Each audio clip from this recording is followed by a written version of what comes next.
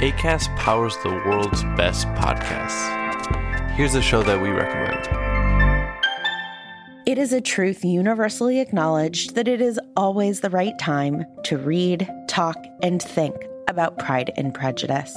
But why is it this book that we universally acknowledge? Why has Pride and Prejudice lasted for over 2 centuries as the most famous romance novel of all time? This season of Hot and Bothered, award-winning journalist Lauren Sandler and me, Vanessa Zoltan, are looking closely at Pride and Prejudice, interviewing experts, and trying to figure out what this book has taught generations of readers about love. Listen to Hot and Bothered wherever you get your podcasts. Acast helps creators launch, grow, and monetize their podcasts everywhere. Acast.com.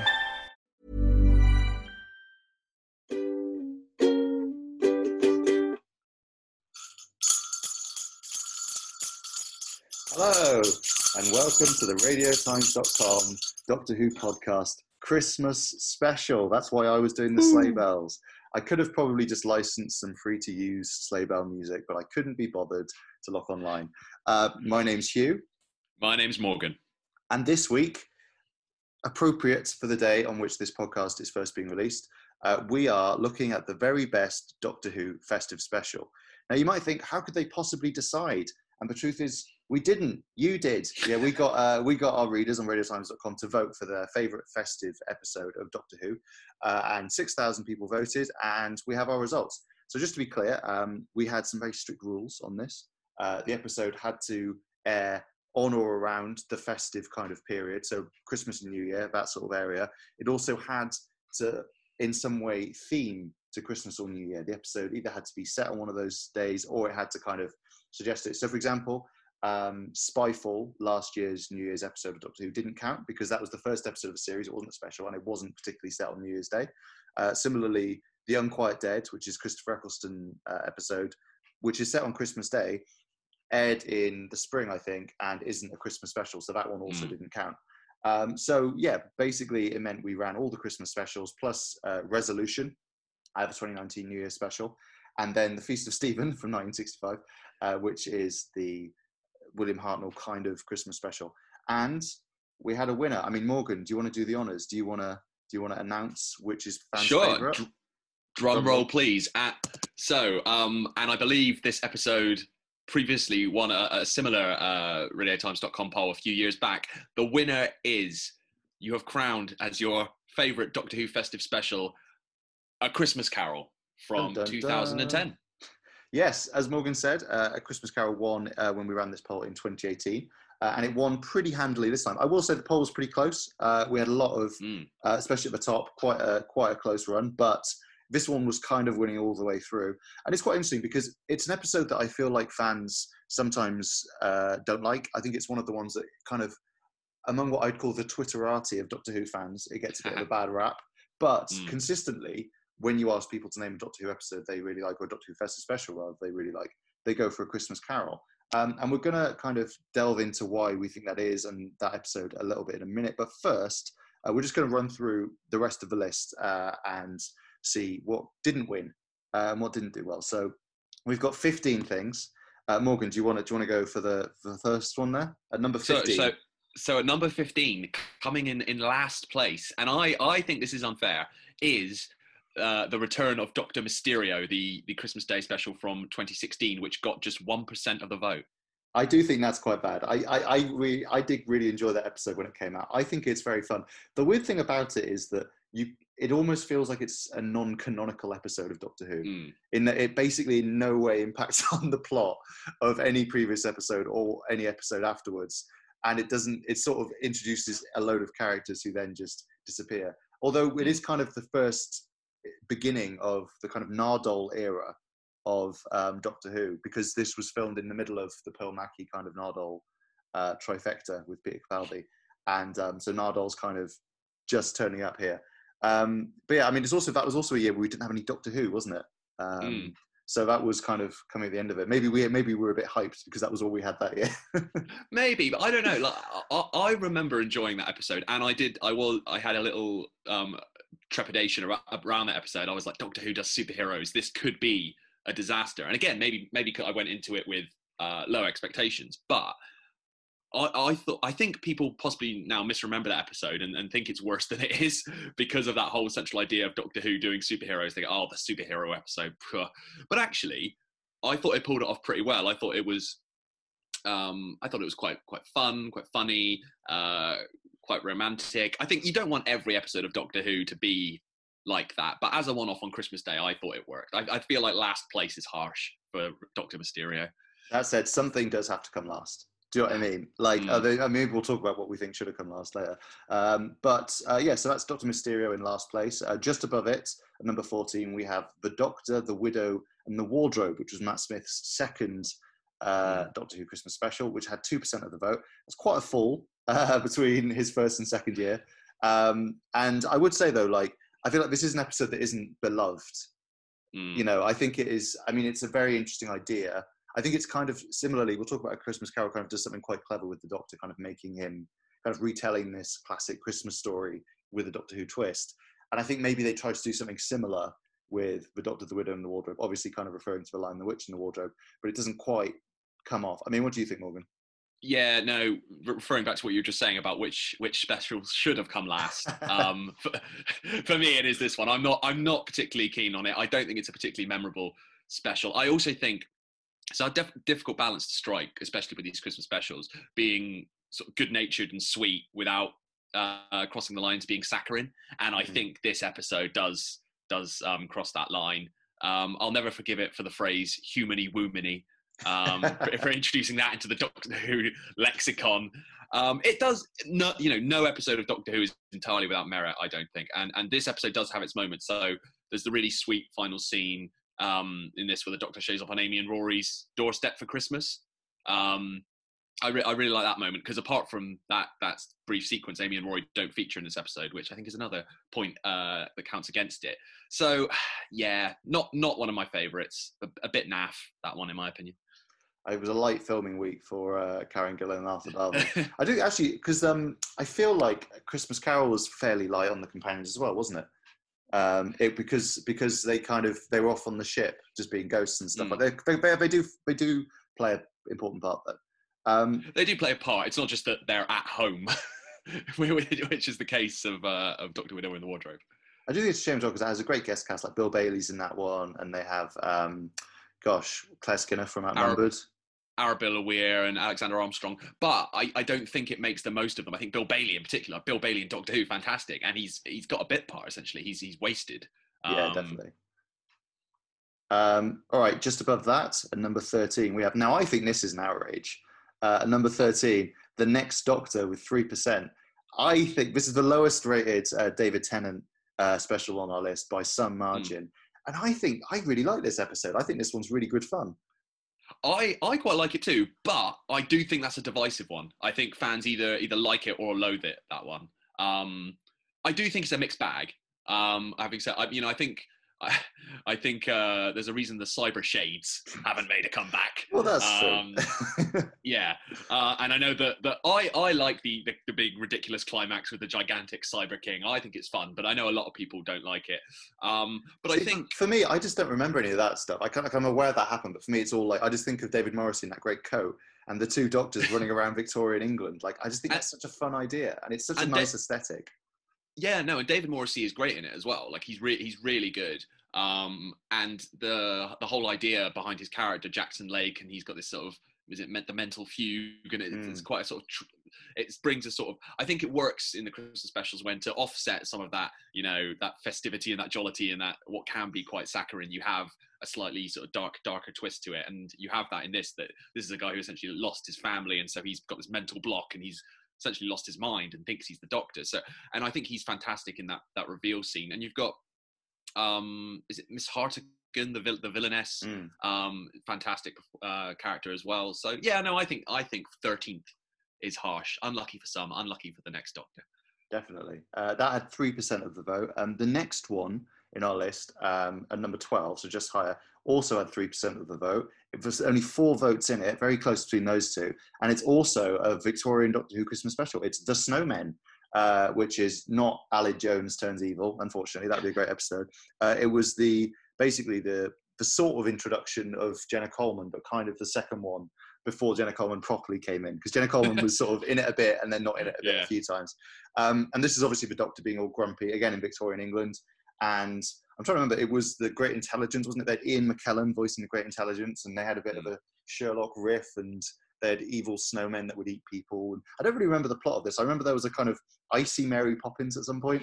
But this is it. This is it. I don't think that's a bad episode, but I also think it's not top tier, is it? It's one of the less memorable ones. So like we sort of what was that one? Oh yeah, it was the snowmen that popped up and ate people, and Ian McKellen. You sort of remember like moments, but it doesn't linger long in the memory. The snowmen. Again, I think it's got some really nice parts to it. There's the scene with Victorian Clara, the barmaid, going up the spiral staircase and then finding the TARDIS floating on a cloud, and then you have the reveal of the latest TARDIS interior. I think all that stuff's really nice. It's a solid episode. I just don't think it ranks up there with the very best festive specials. I think you're right. I think you're right. Actually, I've forgotten that imagery of her going on the cloud. That is a really nice moment. And the Michael Pickwoad TARDIS is so nice. Like, it's definitely my favourite of the modern series. It's nice, although it got better. I do think it's still such a great kind of unveiling. So just above the snowmen at number 11, we have our first Peter Capaldi entry of the list with 5% of the vote. It's Last Christmas. I don't know what you think about this, Morgan, because we weren't working together when this came out. But I remember at Radio Times Towers, we were very pro Last Christmas. We thought it was really good. I love Last Christmas. I think it's one of the best. And it came as well off the back of Series 8, which was a bit more divisive. I think the reaction to that at the time, at least, was a bit more sort of lukewarm. People weren't quite sure about how they felt about all of it. And then Last Christmas, I thought, really nailed it. It's this sort of brilliant Alien meets Inception fusion with Nick Frost as Santa Claus. I mean, what a combination that is. And I think it starts to develop Peter Capaldi's Doctor in really interesting ways as well. Like, we see some more of the kind of the more genial side of him start to come out as well. It's got a really strong guest cast. Nick Frost, as I said, Faye Marseille as the companion who wasn't, but very nearly was. I really like Last Christmas. I think it's, again, maybe it plays slightly more to my tastes in that it does have the kind of the Christmas frivolity, but it also has a slightly darker side to it as well.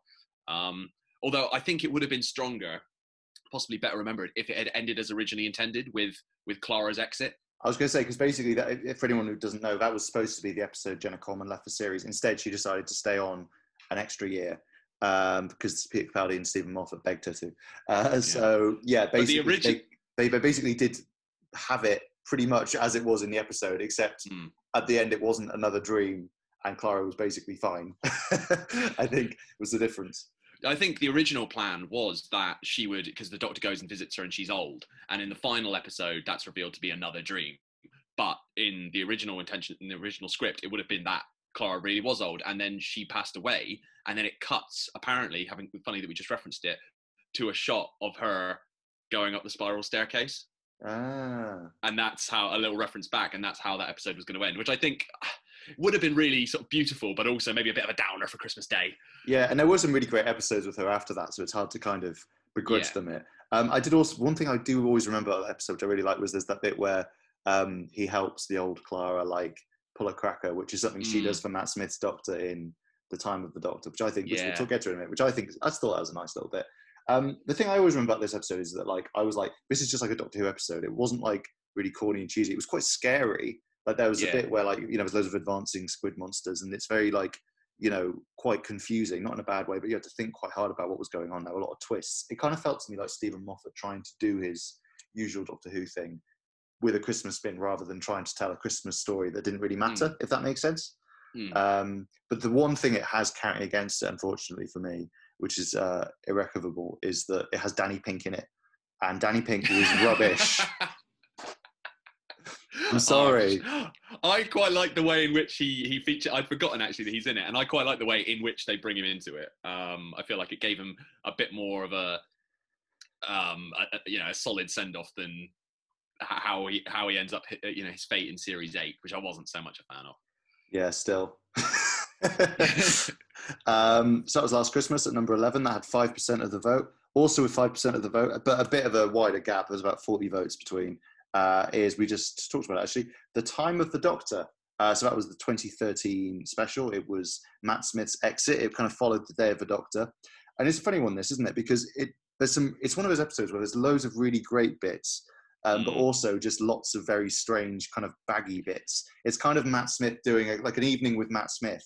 Is that like he's come out and sat on a stool and he's just telling you tales, and you're sort of enjoying it because of his charisma, and you know he's kind of doing his lap of honor essentially. But I'm not really sure what the story is. The story is the Doctor hangs out in some town for 1,000 years, and fights off a wooden Cyberman at one point.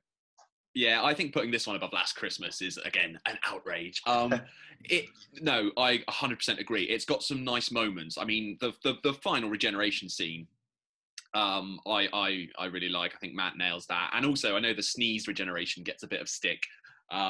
But I really like that because it's playing against expectation in that, you know, you have David Tennant to Matt Smith, so like bombastic, the regeneration. You just moments before have had Matt doing his kind of the 11th Doctor doing the biggest, most ridiculous sort of faux regeneration of all time, where he's shooting regeneration energy all around the place and spinning his arms. So I like that it's so kind of sudden and shocking when he turns into Peter Capaldi. I don't know what else you do with that at that point, because it's like you've gone big. It's kind of like the only thing to do to be interesting is to go small. And I actually thought when Peter Capaldi actually regenerated into Jodie Whittaker, it was a bit of a letdown. But it was just kind of like, again, it was kind of Eccleston to Tennant kind of levels of like, psh, you know.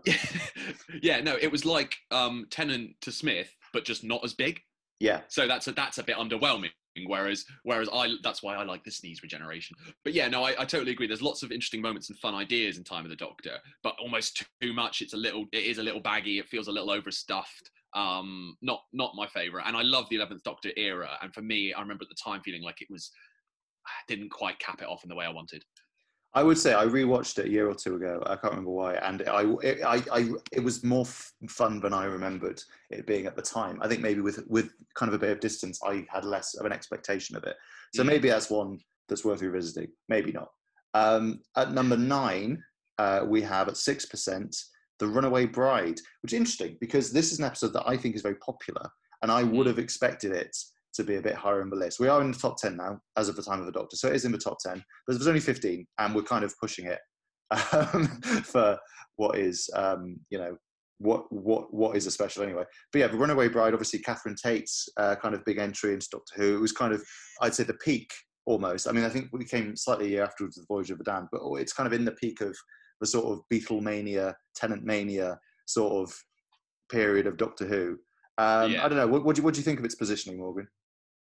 I agree with you. I'm surprised because I think generally it's quite popular. So I was surprised to not see it do better. For me, it's about in the right place. Right. I think it's a fun episode. Again, I sound like a broken record, but it has some fun moments. The sort of car chase with the TARDIS is great. I do think the character of Donna feels a lot more human and real in when she returns in series 4. Which is fair enough because they know she's a regular character, a main cast member. They make more of an effort to kind of flesh her out and give her more depth. I feel like in this, she's a little too one note for me, which I know is controversial. I know fans love Donna, but I feel like in this, she's there to serve this purpose, right? But I just feel like she's a bit one note. And that dynamic between her and the 10th Doctor, which is fun at first, it does get a little old, I think, towards the end. I agree with you. I mean, I with all of these, I've tried to sort of think back to what I thought the first time I watched it, quite often, which was just for fun, before I was doing this. And I remember I found her really annoying in The Runaway Bride. And and like, people forget this, but at the time, I think quite a few fans were slightly horrified at the idea of her coming in as a full-time companion because they were like, God, she was like just so shouty. But like you said, Donna was so good in series 4. I think because, like you said, they kind of let Catherine Tate play a character and didn't make Catherine Tate be a sketch character. Do you know what I mean? No, there is a lot of fun in this episode, and I think there's some stuff I really enjoy, like the TARDIS kind of flying around with the cars, and the more Father Christmas attacks. I mean, that's kind of a running theme anyway. But I think actually, like you say, it's probably not ridiculous that this is where it is. Okay, just above. Unless you had anything else to add? No, I'm all good. Just above at number 8. With 7%, so just ahead of The Runaway Bride, we have Twice Upon a Time, So this is obviously Peter Capaldi's last Christmas special, the last Christmas special, possibly, because Doctor Who does New Year's specials now. And it was Peter Capaldi's exit story, and we had David Bradley as the first Doctor. I remember when this was kind of first coming out, it was super exciting that they had David Bradley as the first Doctor. It's kind of mad now. We're just like, oh yeah, that happened, whatever. But it's kind of a funny episode because I remember the first time I watched it, I thought it was really nice and really sweet and stuff. When you watch it again, knowing what the kind of denouement is, you're a bit like, this is a bit pointless, isn't it? Like, there's not really much of a story. It's kind of, because the story is that they were going to, again, it's a sort of story of Stephen Moffat, Peter Capaldi Christmas specials. They had a different thing planned where the Doctor Falls was going to be Peter Capaldi's last episode. But then Chris Chibnall and Jodie Whittaker didn't want to start on Christmas Day, and Stephen Moffat didn't want to make them lose the slot, which they didn't use anyway. So he basically decided to do one extra special. So basically, in the midst of regenerating, the Doctor gets up, walks around World War I a little bit, meets a couple of people, and then goes and regenerates. And that's the story. Yeah. No, absolutely. I've always said Twice Upon a Time is an episode that doesn't need to exist at all. Having said that, I'm glad it does. I quite like it. Like, yeah, the story is slight, because, as you say, Stephen Moffat essentially has to fit in like an hour of drama between Peter Capaldi starting to regenerate and Peter Capaldi finishing regenerating. And Stephen Moffat had already sort of done everything he wanted to do with the Doctor Falls. But I think as a sort of touching postscript, as an epilogue, I quite like it. And it does, there's something in that Doctor, the 12th Doctor, going out with a bang, as he does, kind of quite a violent exit in the Doctor Falls. But I also like that we get this opportunity for him to kind of be a bit more nostalgic and also forward looking, and kind of consider his the 12th Doctor was always wrestling with his place in the universe, and I quite like that you get a kind of as I say, a slightly more low key epilogue and exit for the 12th Doctor, where he gets to kind of really come to terms with himself and going on, and then sort of handing over to the next Doctor. So I like this one. I think David Bradley is fantastic. And I know there's a little bit of controversy about how the first Doctor is portrayed. The kind of the joke is that he's literally like a man from the 1960s, which is maybe not quite in line with how the first Doctor was portrayed, or fans' idea of the first Doctor. But I think David Bradley's performance is great. Mark Gatiss, I think, is turns, gives a fun turn in this as well. I like Twice Upon a Time. There you go, said it. Yeah, I think as well, we shouldn't forget, like, Pearl Mackie's in the episode, who's an addition that was a bit later on because they realised how popular she was, so they kind of added her in. You have Mark Gatiss, which is kind of nice considering how closely he was involved. It's kind of just a nice, like we said, little victory lap for Peter Capaldi. Exactly. And I love how, like, within that, to make it more interesting, they have things like the first Doctor, and they have that archive footage at the beginning, previously on Doctor Who, several hundred episodes ago, all that stuff. I think that's really fun. There's a lot of fun stuff in it. So the next on the list is Voyage of the Damned, which had 468 votes in the poll, 8%. It almost tied with the next one on the list. They were very, very close, but this one was slightly ahead. So slightly behind, rather. So yeah, Voyage of the Damned is obviously the 2007 Doctor Who Christmas special. It was David Tennant and Kylie Minogue. This was really the height of it. This was, I think, the highest rated Doctor Who episode ever. And I think still is. I'm not sure. I think it just about still is. And it was a massive one. It looked very expensive. It was basically space Titanic crashes. The Doctor kind of has to do a Poseidon Adventure type thing with a bunch of passengers. And yeah, I mean, it's one of those ones where at the time I wasn't massively into it. It was like fine. I think I just the sort of weird kind of aliens and the people who were humans but weren't humans, I sort of found it slightly hard to connect to.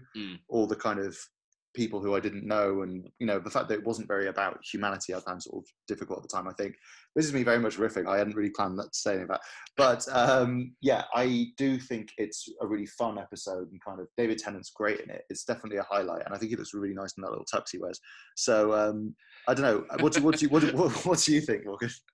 I do think it's saying something if the best thing you can say about this episode is David Tennant looks great in a tux, which he does.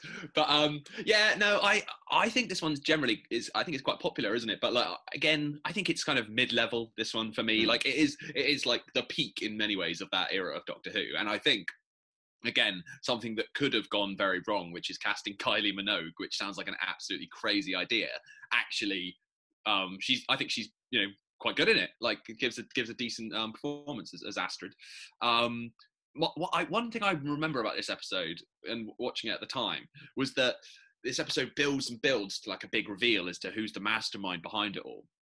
And I think again, this is a victim of expectation. I think I was expecting some big reveal, like it's Davos or something. It was just some guy, and it was just it's me, Max Capricorn. Remember they sort of referenced me earlier, and I was like, oh. Okay, and it was just this guy, a head on a box on wheels, and I was just like, oh, okay. So it's fine, that one, but not one of my favourites. I do think it was supposed to be. I might be wrong about this, but I think it was supposed to be It was supposed to be Dennis Hopper was supposed to be Max. So I think maybe it would have been more of a reveal, but it's Dennis Hopper. It doesn't matter who the character is if it go and the mastermind behind it all is me, Dennis Hopper, and then you'd be like, oh wow. But as it is, the actor who does it is perfectly fine, but it's not. It doesn't have that kind of wow factor of they've got Dennis Hopper in Doctor Who, which Dennis Hopper and Kylie would have been incredible. But yeah, I do think weirdly. I mean, it was never going to happen because it's Kylie Minogue. I do think Astrid was a great character. Although I did think, I was always, at the time, I was thinking, I'm not sure if she'd work as a companion because she'd be like, oh, let's go to the history of Stowe. Is all this historic, which we can't connect with at all. Do you know what I mean? Like, it's always people from Earth who've Doctor can say, oh, it's Queen Victoria. And he goes, oh yeah, Astrid, I'm taking you to meet Grand Admiral Blarg. And he's like, oh my God, we have him on all the Blarg notes. Yeah. No, well, this is the thing. Like, Doctor Who, again, sometimes fans criticise the fact that we've had a lot, almost entirely, all the companions have been human and sort of contemporary humans as well. But I think it makes sense for them serving as audience identification figures, because if they're aliens or even figures from Earth's history, you don't have that same level of the Doctor, as you say, the Doctor taking them to see pivotal moments in history and they having the same reaction to it that we would have. Definitely. So just above Voyage of the Damned, we're up to number 6 now in the countdown. It also is at 8%. These two had about 8 votes between them, so pretty close. We have at number 6, The Husbands of River Song. So this was Peter Capaldi's triultimate, second, I think, Christmas special. It was anti-penultimate, yeah. Yes, it was Alex Kingston's, as of yet, last appearance as River Song. It kind of capped off the River Song story on Doctor Who. And it's very popular, clearly. I don't massively rate it, certainly not at the time. I do think there's some fun stuff in it.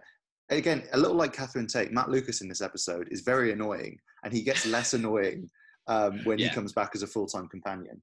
I think Alex Kingston's running it, and I actually think Peter Capaldi and Alex Kingston, watching them, you're like, God, they really should have done this earlier and for more, because they're a really great duo. And all of a sudden, they're kind of the right age for each other, which is kind of nice.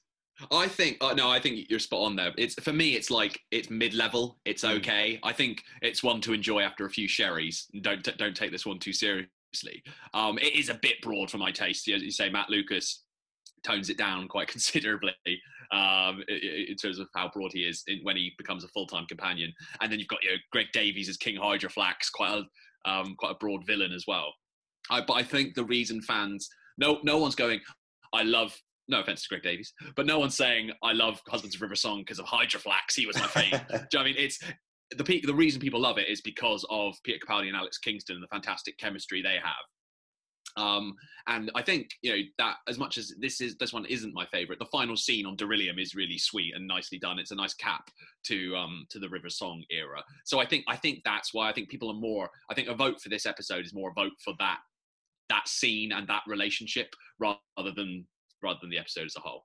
I think you're right. And I do think they did well to kind of retroactively fit this within all the Doctor Who continuity, that it would make sense that this was when he saw her. Because I think technically River has 2 more episodes after this, in that she is in an episode with David Tennant, and then she's in an episode with what's it called? Matt Smith, the Name of the Doctor. So yes, so it all adds up. Okay, so just above that, above the Husbands of River Song, also at 8%, and number 5 in the top 5 now, but with slightly more votes, a bit more of a gap in votes. We have Resolution. So this is Jodie Whittaker's, obviously the only Jodie Whittaker entry on this list, because we haven't seen Revolution of the Daleks yet, and Spyfall doesn't count. Resolution is the New Year's special from 2019. Not the first Doctor Who New Year's special, because we had The End of Time part 2 before, which was kind of part New Year, part Christmas. But yeah, obviously we've talked about this episode quite a lot, so there's not too much to say. It's them taking on a Dalek. We talked about it last week, in fact. But kind of interesting to see this one so high, because, you know, we were saying last week that it wasn't always one that people talked about. But I mean, obviously, I'm sure it's a lot of people kind of wanting to show support for Jodie and stuff, and she is the current Doctor, so that's always going to give her a bit of an advantage. But yeah, it's nice to see it as high as it is.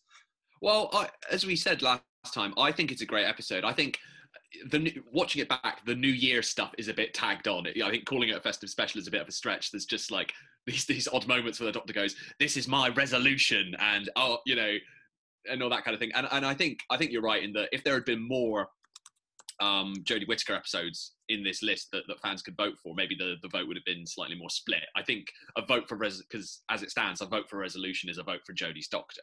But I do really like this episode. I think festive special, bit of a stretch, but if you just want an hour-long Doctor Who Dalek blockbuster, I think it fits the bill. I mean, it's definitely set in New Year. You can't say it's not set in It isn't really important to the story in any way, but it is set on New Year's Day for some reason. So just above a Resolution at number 4 with 10% of the vote, which is quite interesting. The Feast of Stephen. So this is the William Hartnell kind of episode. So I'm interested to see the people who voted for this, because you can't watch this episode. We included it for completionist's sake, and it's a lot better this year than it did when we included it in 2018. I think maybe a lot of people are voting for it because it's kind of a sort of fun out there choice, and also because, you know, trying to show a bit of support for William Hartnell. Maybe they feel like after The Timeless Child, you know, we need to, you know, show our support for the first Doctor. Who knows? But yeah, I don't know what you think. I suspect that's the case. I love the first Doctor. I love the Hartnell era, but the Feast of Stephen is not a particularly good episode of Doctor Who. Like, it's and I mean, I've not seen it. I'm not that old, but you can listen to the soundtrack and you can watch reconstructions and things like that, and it's a bit of a mess. Sort of Doctor Who meets light entertainment variety show. But I think you're right. I think just as a vote for Resolution was a vote for Jodie, I think a vote for the Feast of Stephen is a vote for the first Doctor, and also a vote for the classic series in general. If you're a fan of classic Who, you might have voted for the Feast of Stephen because this is its only representation in this list. So maybe that plays into it too. Definitely, and it's the first and for a long time the only Doctor Who Christmas special that the show had. So, you know, it definitely deserves a bit of respect for that alone. But now we're into our top 3. And it was pretty close here. This next one was only a little bit ahead of the Feast of Stephen, actually. And number 3, we have The Christmas Invasion, which had 10%. So this is kind of, if you don't count the Feast of Stephen, the first proper Doctor Who Christmas special. David Tennant's big entry. I mean, I'm not surprised to see this here. You know, I was talking about this with Helen on a previous podcast about introductory episodes, which a lot of which happen to be Christmas specials. And Christmas Invasion. It's really fun, isn't it? It's good. Solid, that one. Really good. I think as well, it has the benefit, or at least had the benefit at the time, of being the first of its kind. At least obviously there was Feast of Stephen, but in the modern series, it's the first of the modern Doctor Who Christmas specials. So we weren't bored yet of robot Santas and killer Christmas trees and that stuff that became almost a little bit of a, you know, it strayed into almost self-parody a little bit with the later Doctor Who Christmas specials. It's the first time you've done it. So it's a good Christmas special, but also, it's got that feel good element to it, but also it works as a great introductory episode for the 10th Doctor. And Tennant isn't in it much, of course. Yeah, he doesn't really come into his own until the final act, but he's sort of instantly brilliant and just commands the screen when he does finally appear. But him not looming large also allows Billie Piper to essentially lead the episode for much of its runtime. And I think, given how good she was in the first series, I also think it's quite a nice balance to introduce the new Doctor, but also let Billie lead Christmas Invasion. And you almost don't miss the Doctor because she's so good as Rose.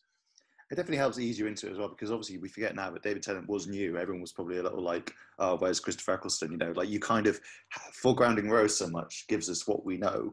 And then her reaction to the Doctor, her gradual realization that this is the Doctor kind of echoes ours. And I think, you know, that moment where he finally emerges from the TARDIS very near the end of the episode is just so good. And it's so confidently done that by the end, you're like, yeah, woo, I'm excited by, you know, this new Doctor. I think it's done really well. And like you say as well, the fact that it was the first one means you can do all the stuff like, oh, evil Christmas tree, or oh, tangerines and stuff. Like you can kind of, you know, you do it that first time and then it becomes harder. Like every show, I think, most shows don't do as many Christmas specials as Doctor Who has done. It's rare for any show to do this many Christmas specials. Call the Midwife's done them, obviously, but I think other shows and a lot of sitcoms in America or something will do one Christmas special and then not bother again, because you kind of, once you've done it, it's like, how do you keep doing it? So I think, yeah, you see, this one has the benefit of being fresh.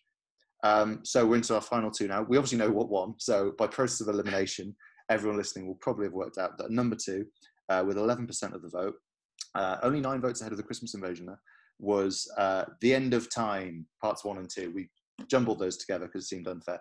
So this is David Tennant's final episode. This was, you know, again, kind of in the sort of big peak era of Doctor Who.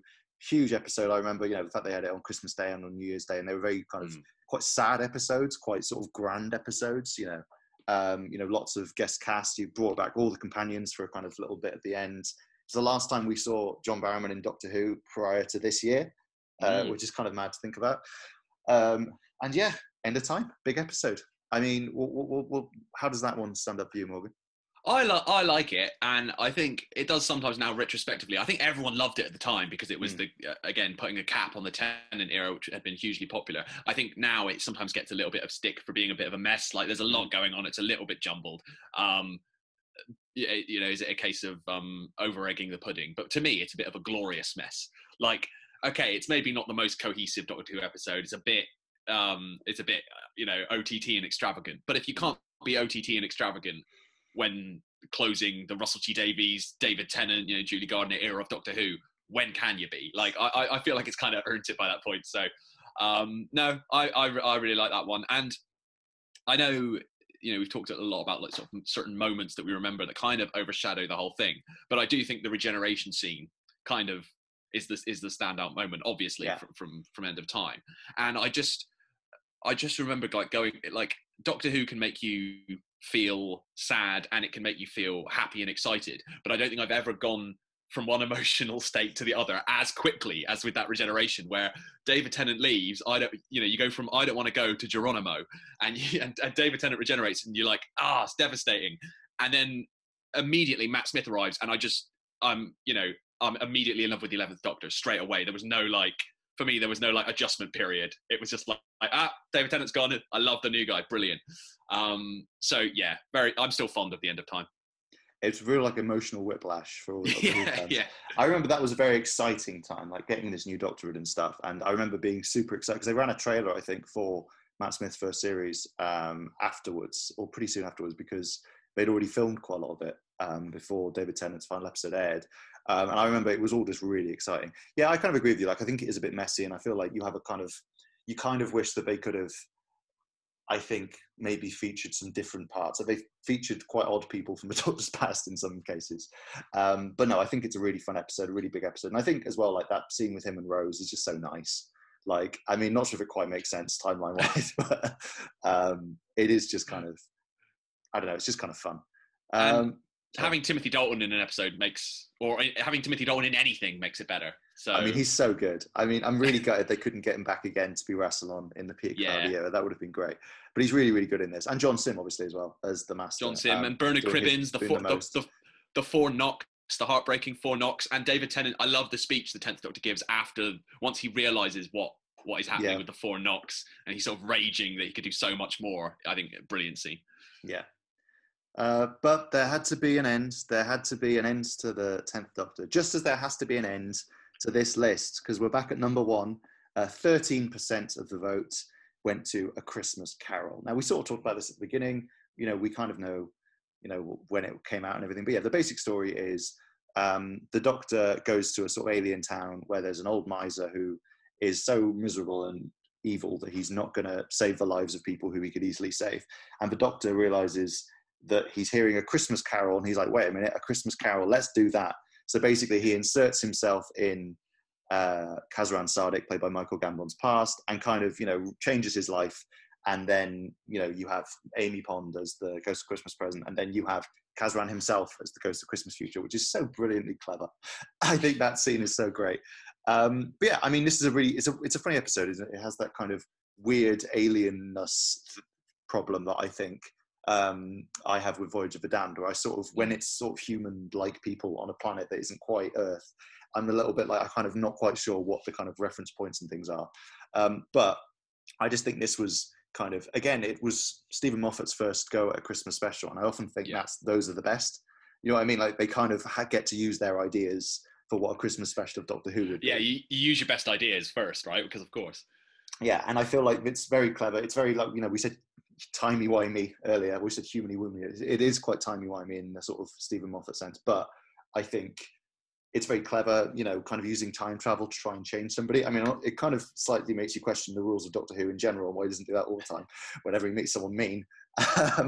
But he has literally all the time in the world. But yeah, I think it's very clever. It's very festive. There's a flying shark in it. Catherine Jenkins is there.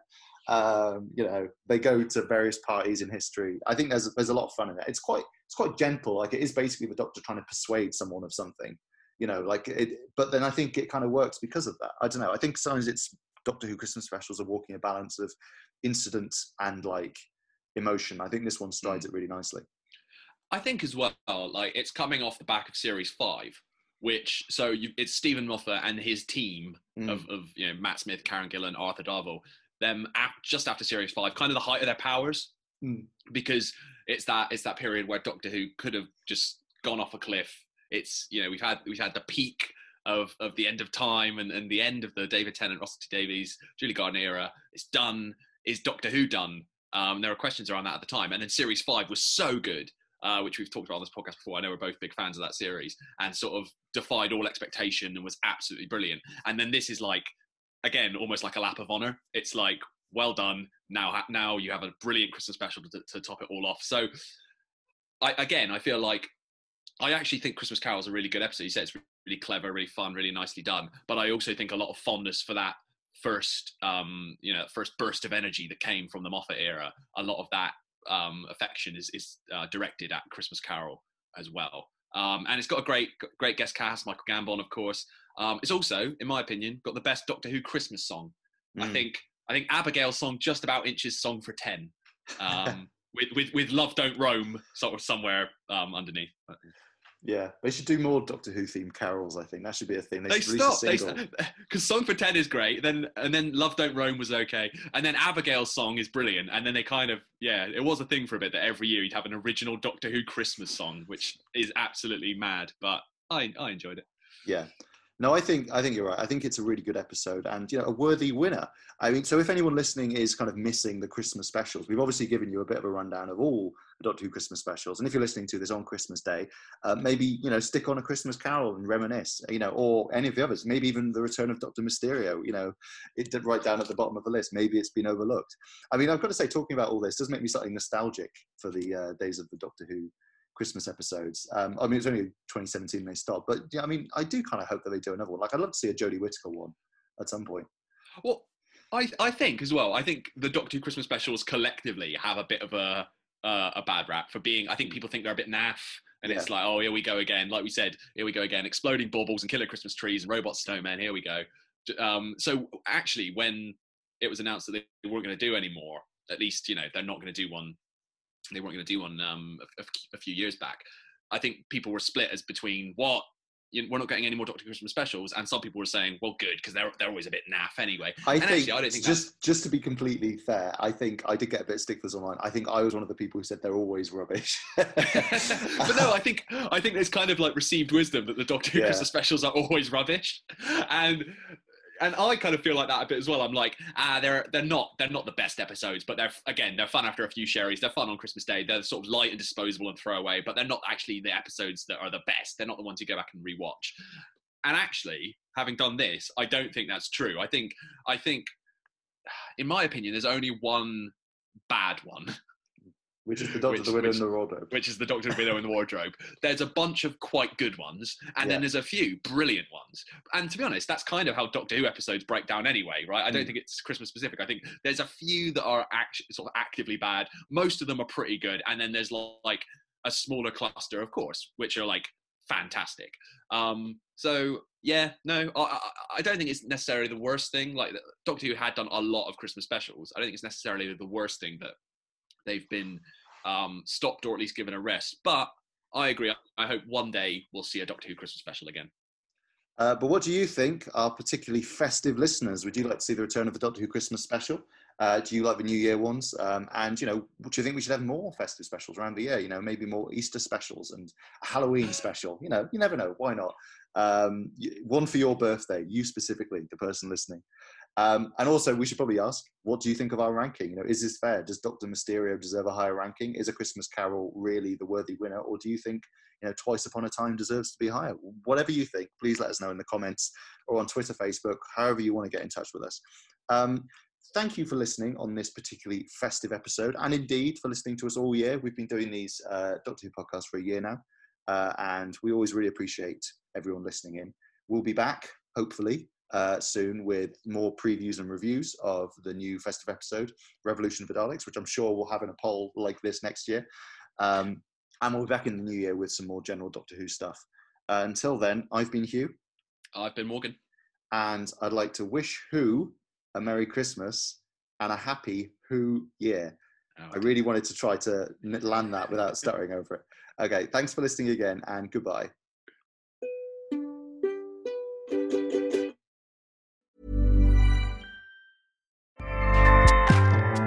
Acast powers the world's best podcasts. Here's a show that we recommend.